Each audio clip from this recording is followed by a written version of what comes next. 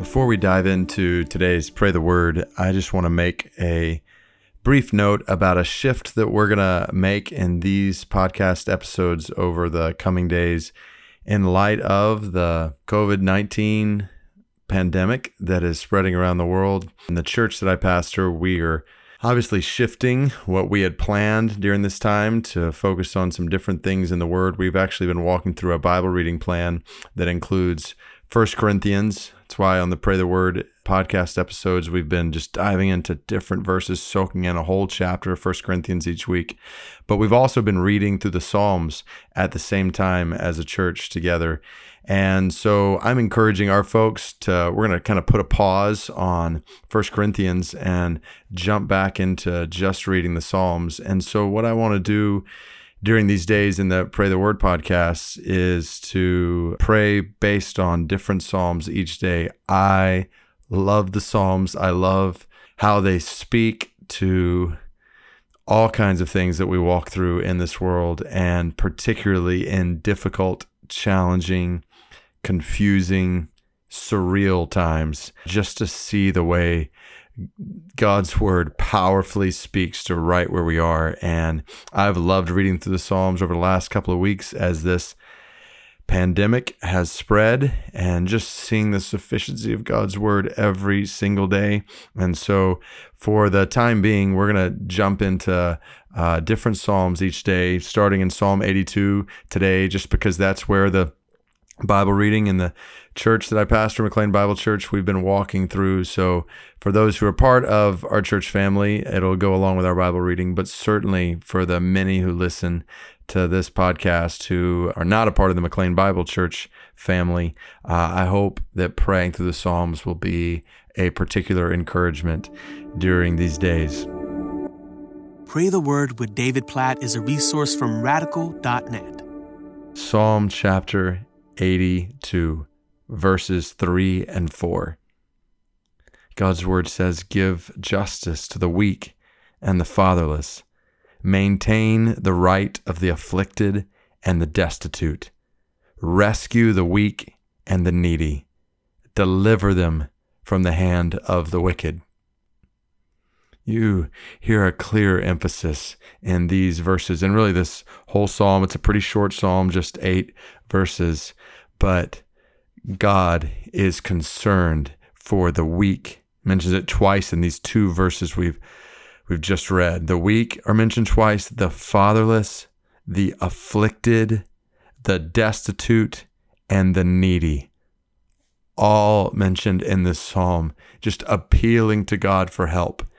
And there's a sense in which around the world we find ourselves in one of these categories. Like, we are all in need.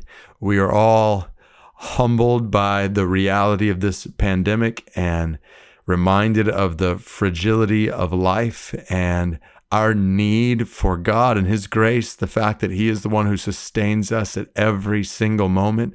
So there's a sense in which we are all needy. At the same time, there are certainly individuals, countries like Italy, Spain, certainly China, South Korea, the United States, where there are so many of these cases. And then you can just add to the list of countries around the world that are dealing with this, where people are afflicted, where many tens of thousands are weak. And we look at Psalm 82 and we realize that God is the one who rescues the weak, and God is the one who helps the needy, and God is the one who delivers the afflicted and the destitute. God is the one who's the father to the fatherless, a particularly powerful picture when I think about my son who's in China right now that I'm waiting to go pick up and bring home. So I just want to lead us to pray Psalm 82 verses 3 and 4. And as we pray, to see ourselves as needy, crying out to God, and at the same time to intercede for the weak and the afflicted and the destitute all around us right now. Like, what more valuable thing could we do right now than to, oh God, come before you and praise you. God, we praise you that you are in your might, in your power, in your sovereignty. You are not far from us, that you are close to us that you are the defender of the weak and the father to the fatherless and the helper of the afflicted and the destitute. We glorify you. We praise you, God, for coming to us in the person of Jesus, for living among us, for healing the sick, for bringing the dead to life. Lord, we find all of our hope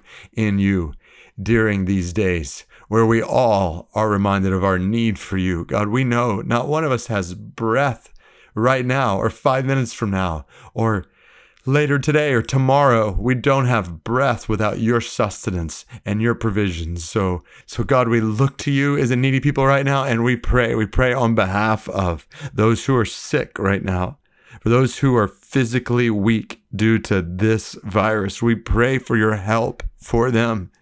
God, we pray for people that we know. I'm thinking about individuals, like, God, please help them in their weakness.